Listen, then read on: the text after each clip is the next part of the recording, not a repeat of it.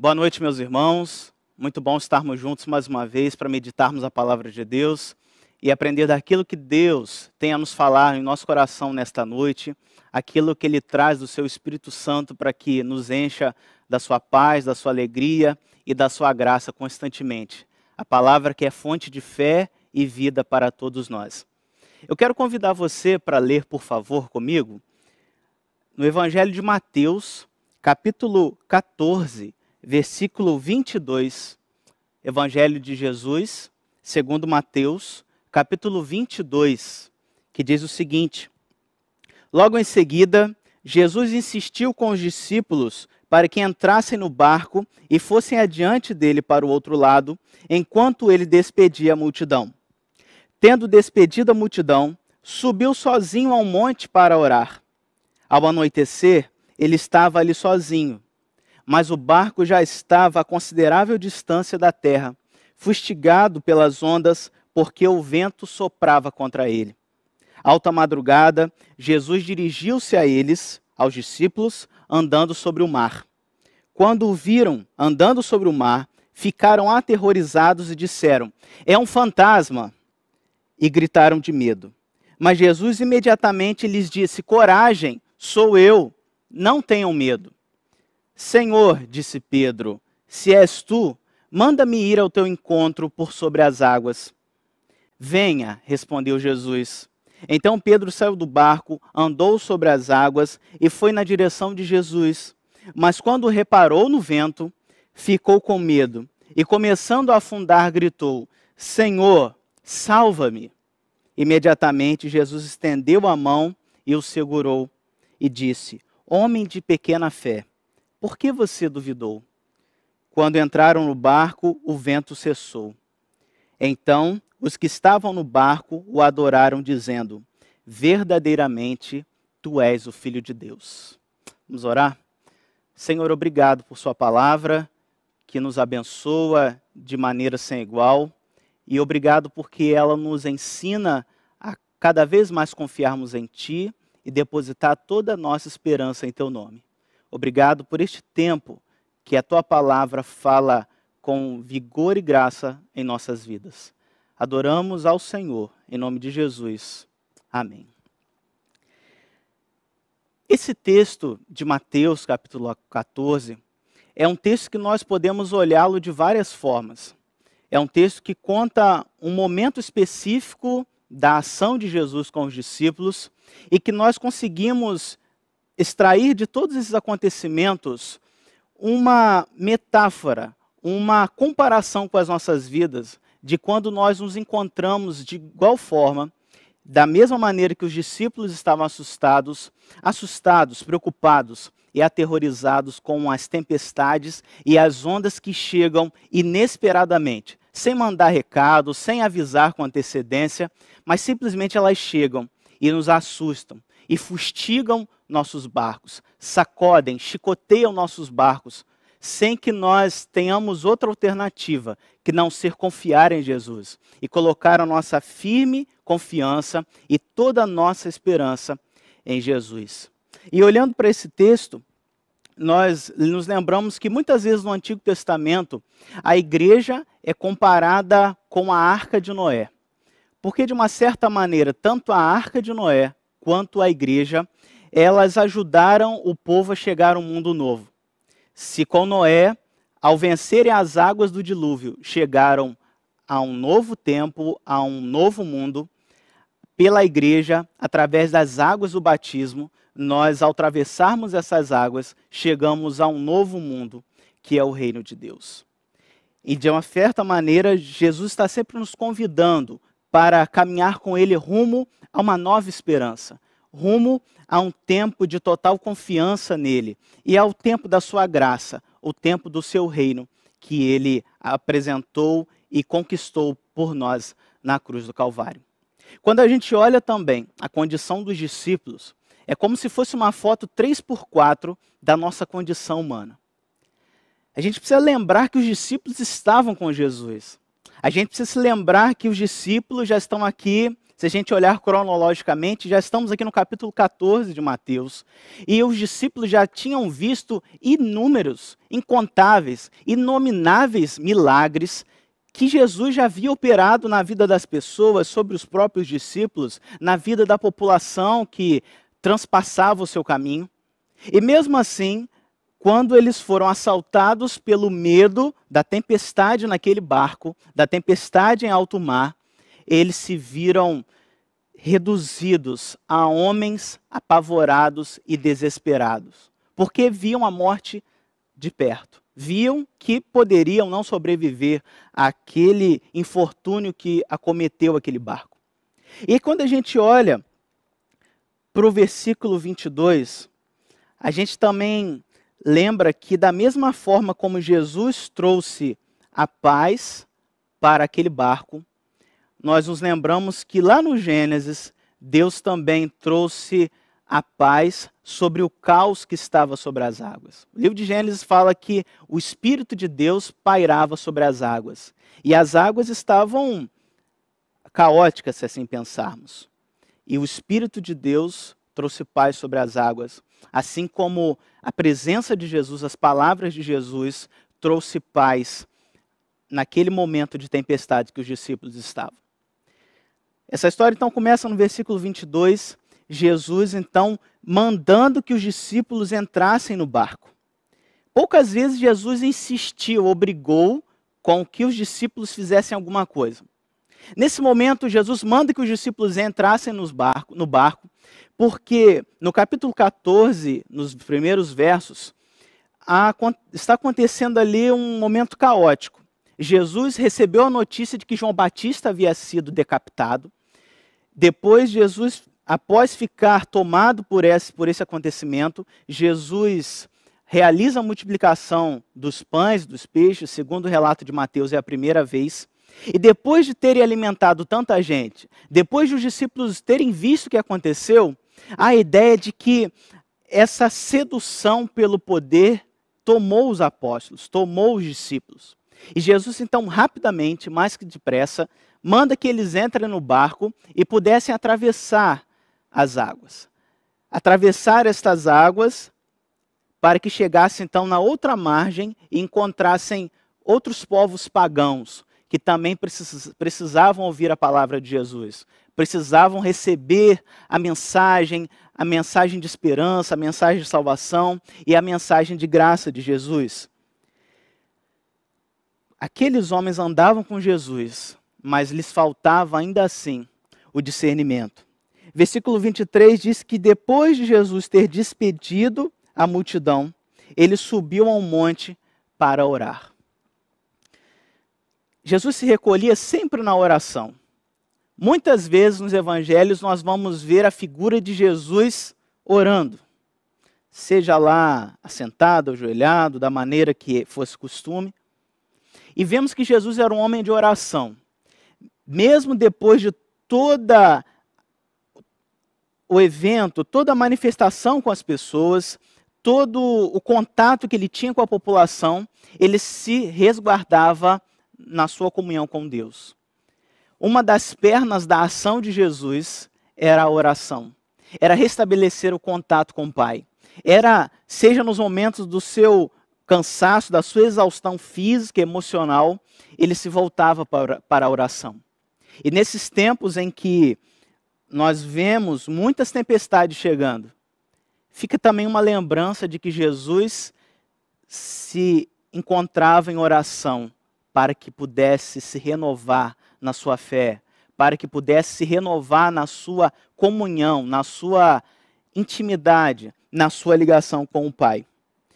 O versículo 24 continua dizendo que, passando a noite, o barco já estava a uma considerável distância da terra e ele começou a ser fustigado, balançado, chicoteado pelas ondas, porque o vento soprava sobre eles. Algumas versões dizem que o barco já estava a muitos estádios de distância. E mais do que a distância geográfica, aquele momento era uma distância talvez emocional, de comunhão, de relação com Jesus. É como se Jesus estivesse aplicando uma prova prática naqueles discípulos. Eles haviam visto a multiplicação dos pães e dos peixes, eles haviam recebido a notícia que João Batista havia sido decapitado, eles estavam no calor dos acontecimentos, e agora, digamos assim, como eles reagiriam sem a presença física do Mestre?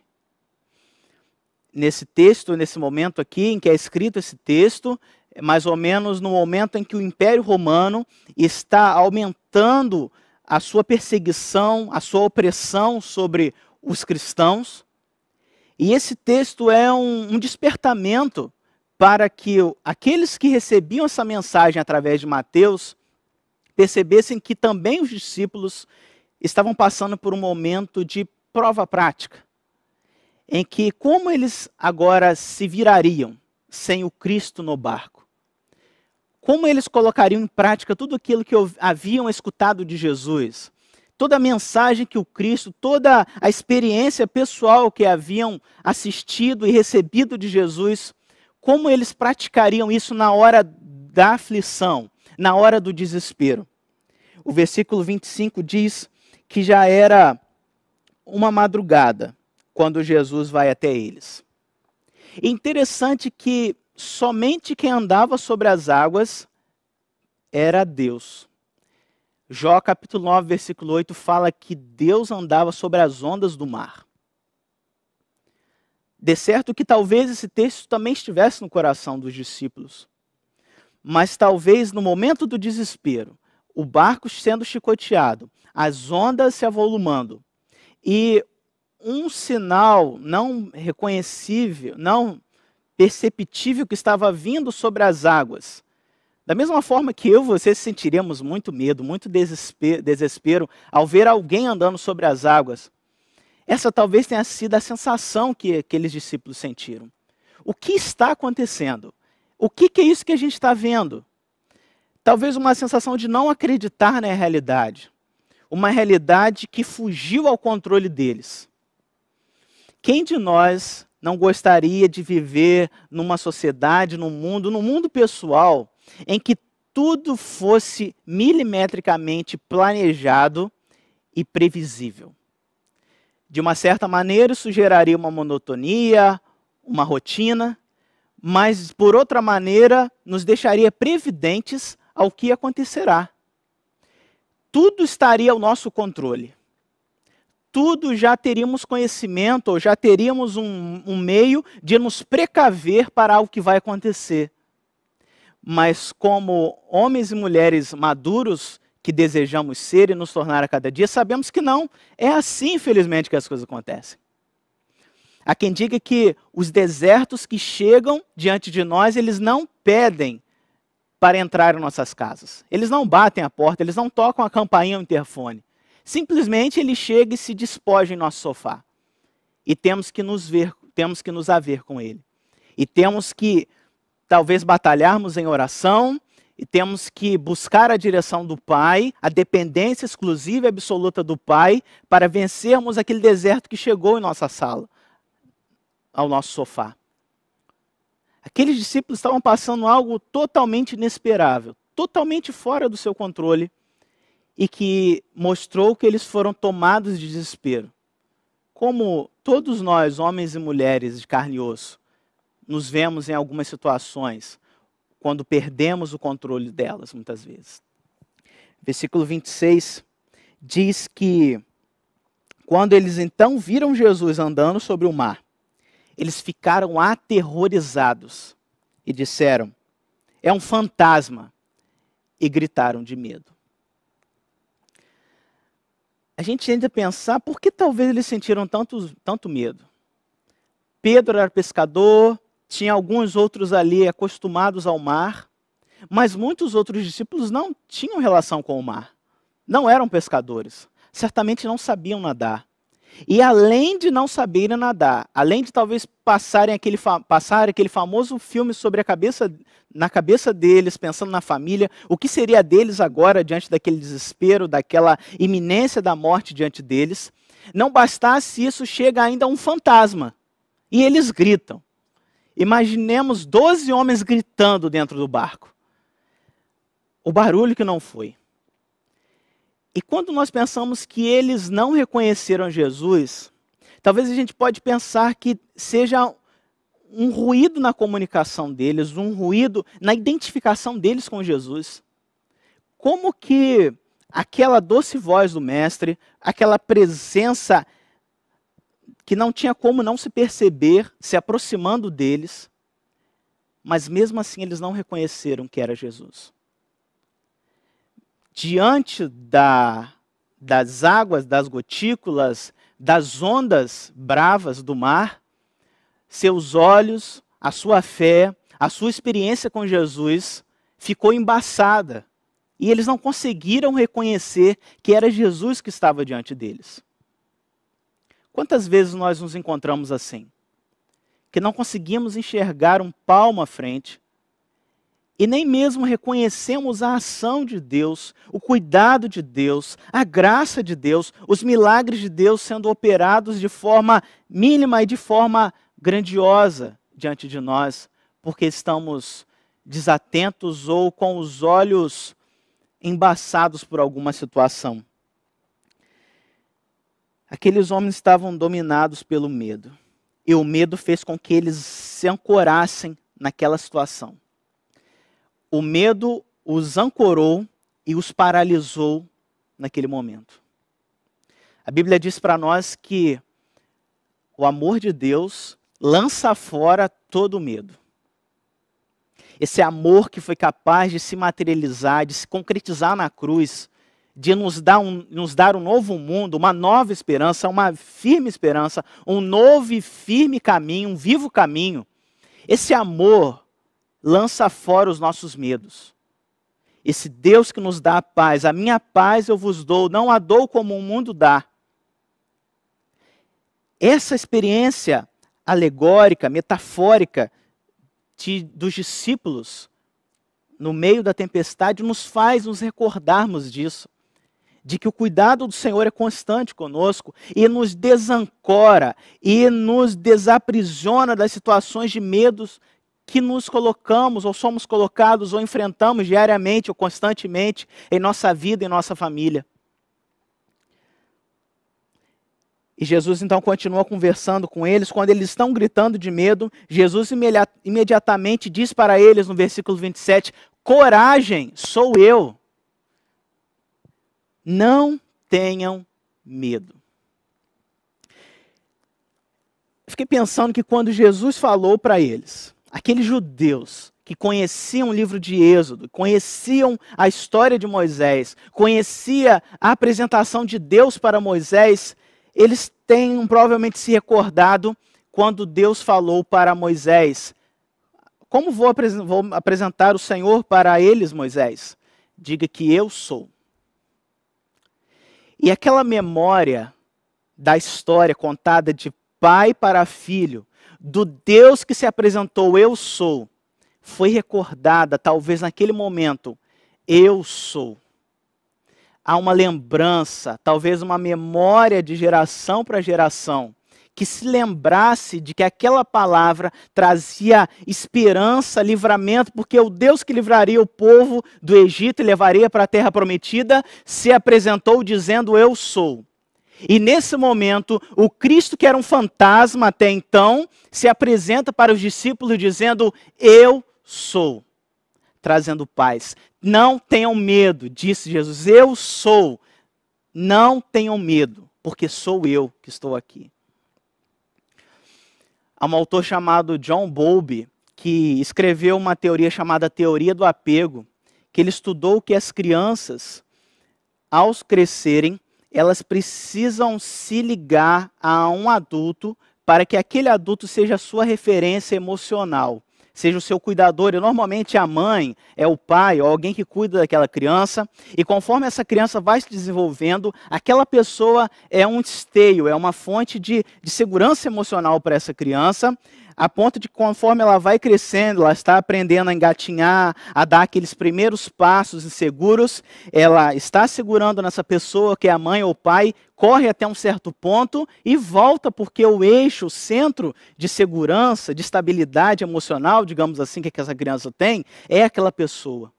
E por mais que esses discípulos tenham ido já para muitos estádios de distância, quando eles ouvem, sou eu, não tenham medo, é como se reconfigurasse esse eixo de estabilidade, de confiança e de segurança espiritual, emocional daqueles discípulos. Jesus então se apresenta trazendo paz e dizendo para que eles não sentissem medo. Versículo 28, então, Pedro diz, Senhor, se és tu, me manda ir ao teu encontro. E Jesus diz para ele, venha. Sempre que eu vejo Jesus chamando os discípulos para fazer alguma coisa, eu me recordo até da narrativa de Mateus, dizendo como foi o chamamento de Jesus aos discípulos. O texto traz que Jesus olhava as pessoas e dizia, venha, siga-me, vem e segue-me. Eu imagino que aquele olhar de Jesus fosse um olhar paralisante, fosse um olhar hipnotizante, talvez, e arrebatador, avassalador, a ponto de que quem visse os olhos de Jesus, aquele olhar diretivo de Jesus, falando, Pedro, venha, siga-me, era impossível dizer não. Era impossível não aceitar, não acatar, não receber, não deixar as redes, deixar ali os seus negócios e ir ao encontro de Jesus, porque esse convite era avassalador, era transformador. Nós, em nossa experiência com Deus, quando ouvimos o Senhor dizendo, venha, siga-me, quando o Senhor nos chama para uma vida nova, quando o Senhor nos convida para sermos nova criatura, é impossível que nossas vidas não sejam transformadas. É impossível que não deixemos tudo para trás e agora comecemos a escrever uma nova história com o Cristo que morreu na cruz por nós, que ressuscitou o terceiro dia. Pedro quis participar dessa história de Jesus, desse milagre. E Jesus, então venha Pedro, desça do barco e venha. Ao mesmo tempo é um ato de coragem de Pedro, e é um ato talvez até de inconsequência, porque ele não, na sua humanidade, não pensou, não raciocinou sobre os perigos que haviam naquela tempestade. Se a gente se recordar de filmes que passam naufrágios, que passam situações em alto mar, é algo em que o ser humano é muito mínimo diante da imensidão daquele oceano, do mar, daquela situação onde eles estavam. Mas Pedro mesmo assim vai.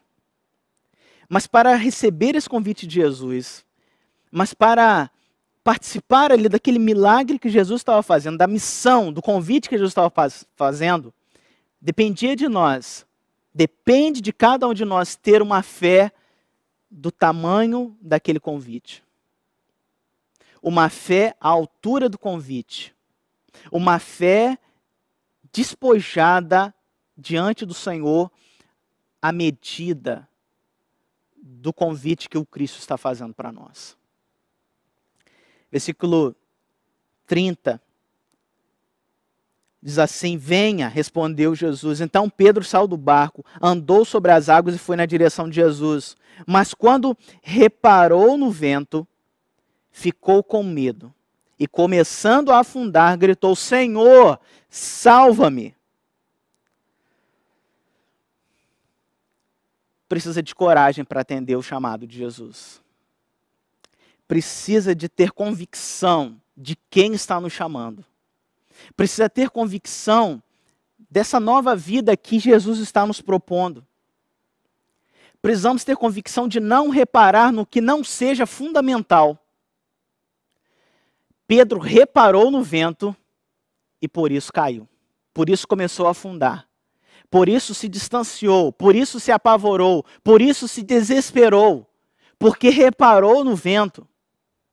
Quantas vezes Deus nos convoca, nos chama para construirmos o reino dele, para vivermos a nossa vida cristã diariamente, de acordo com a sua vontade, de acordo com os seus propósitos, mas os ventos vêm chegando, as situações secundárias vêm se avolumando e nós começamos a observar no que não é fundamental, no que não é essencial e começamos a nos dispersar, começamos a prestar atenção no que é secundário.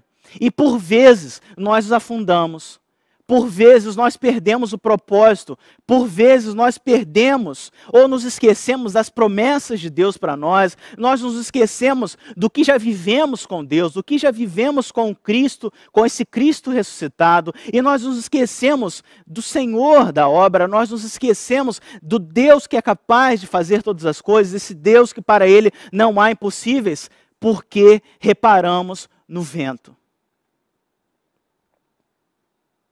O vento não nos leva a lugar algum. O vento nos atrapalha. Quando lembramos do velho sábio Salomão, no livro de Eclesiastes, ele diz que tudo é correr atrás do vento, e isso é vaidade. Não podemos correr atrás do vento. Não podemos reparar no vento. Não podemos reparar naquilo que não é essencial, naquilo que não é fundamental em nossa fé, em nossa concretização do reino de Deus, em nossa implantação, em nossa construção, proclamação e pregação do reino de Deus. Então Pedro, ao reparar no vento, começa a afundar, mas esse mestre que chama é o mestre que está para socorrer, e quando Pedro grita, Senhor, salva-me, Jesus está próximo dele, para tomar a sua mão e o levantar novamente. Independente do que estivermos passando, grite, salva-me, Senhor. Tem misericórdia de mim, Senhor. Recorra ao Senhor, busque ao Senhor, vá ao encontro dele. Pedro não tentou nadar, Pedro, diz o texto, que não tentou voltar para o barco, não se agarrou a uma boia, não estava com um colete de segurança, não pediu cordas aos outros discípulos para que voltasse ao barco, não buscou outras alternativas que não gritar, salva-me, Senhor. Grite sempre ao Senhor, busque ao Senhor, interceda a Ele, clame a Ele, busque a Ele insistentemente. Como em muitas passagens dos evangelhos, pessoas gritaram, clamaram, suplicaram a graça de Deus e foram ouvidas por Jesus. O versículo 31 diz então que Jesus estendeu a mão para Pedro, segurou e disse, homem de pequena fé, por que você duvidou? Jesus foi preciso com Pedro. Homem de pequena fé, por que você duvidou? Por que duvidamos tanto? A carta de Tiago fala que aquele que duvida é como um barco que é levado de um vento para o outro. É oscilante, é flutuante. Pedro, mais uma vez dizendo, aqueles discípulos são um retrato 3x4 da nossa condição humana. Porque constantemente duvidamos, constantemente não levamos tão a sério as promessas de Jesus, não vivemos em todo o tempo confiadamente na palavra do Senhor, fraquejamos, titubeamos e nos esquecemos do foco, nos esquecemos do que Jesus fez por nós, do que Ele é capaz de fazer em nossas vidas. Perdemos o foco e não olhamos para Jesus, que é o autor e consumador da nossa fé, como diz o livro de Hebreus. E quando isso aconteceu, Pedro foi socorrido por Jesus, Jesus estendeu a mão para ele e o ajudou. Jesus nos ajuda o tempo todo, Jesus nos socorre o tempo todo. E o interessante, diz no versículo 32, que quando Pedro e Jesus entraram no barco, o vento cessou. Só quando Jesus entrou no barco é que o vento cessou. Então, tudo isso que nós estamos pensando aconteceu enquanto o barco estava sendo chicoteado, o barulho das ondas, o barulho da gritaria dos discípulos, do pavor, do desespero dos discípulos, a conversa de Pedro com Jesus em meio ao balançar violento das águas, das ondas traiçoeiras daquele mar bravio, e no meio de toda essa situação, Jesus está lidando com Pedro, está falando que Pedro tem uma pequena fé, Pedro clama a misericórdia, Pedro clama por Jesus e Jesus socorre diante daquele pandemônio que eles estão enfrentando. E quando Jesus entra no barco, tudo cessa. Quando Jesus, simbolicamente, entra em nossas vidas, tudo cessa. Tudo entra no controle dele. Assim como o Espírito de Deus pairou sobre as águas e ordenou, Deus trouxe ordem, Jesus traz ordem. Ordem no sentido de ordenar o caos que enfrentamos, que vivemos, que experienciamos. O caos que nos assola, está nos assolando, que está ao nosso redor. Jesus entrou no barco com os discípulos e a paz reinou. As águas voltaram ao seu lugar de tranquilidade, o barulho foi eliminado, o desespero dos discípulos acabou, a gritaria não mais foi ouvida e a verdadeira paz de Jesus, o verdadeiro amor que lança fora todo medo, tomou aqueles discípulos. E quando eles veem o que Jesus foi capaz de fazer, além de Jesus se apresentar como Deus andando sobre as ondas das águas, que era uma prerrogativa de Deus, além de Jesus falar, sou eu, não tenham medo, além de ouvir essa palavra mesmo diante do caos das ondas que ainda estavam acontecendo, agora quando Jesus entrou no barco, a paz definitivamente reinou naquele ambiente. Reinou na vida dos discípulos. Reinou de tal maneira que hoje estamos aqui contando e relembrando essa história, essa experiência dos discípulos que serve para nós hoje. E depois de terem visto tudo isso, quando entraram no barco, o vento cessou, e no versículo 33, os discípulos começaram a adorar a Jesus e disseram, verdadeiramente, tu és o Filho de Deus. Verdadeiramente, Senhor Jesus, tu és o Filho de Deus. Uma confissão até antes daquela que Pedro faz em Mateus 16. É uma experiência que todos veem Jesus se apresentando como o Filho de Deus. E nos faz pensar que nós, como igreja de Jesus nesse tempo, nós como homens e mulheres, como igreja de Cristo que somos, como comunidade de fé, esse texto nos ensina e nos mostra que nós como igreja precisamos remar, avançar, continuar atravessando esse mar, por mais que as ondas comecem a se agitar, que as ondas estejam querendo entrar no barco, até entrem no barco, castiguem o barco, a igreja como este símbolo desta arca que atravessa o mar, para chegar ao outro lado, que é o reino de Deus, que é a eternidade de Deus, que é a promessa de vida eterna que Jesus nos oferece, nós precisamos continuar remando. Precisamos saber que quando Jesus entra no barco, quando ele faz parte do barco, desta arca, deste barco, desta igreja, o vento cessa.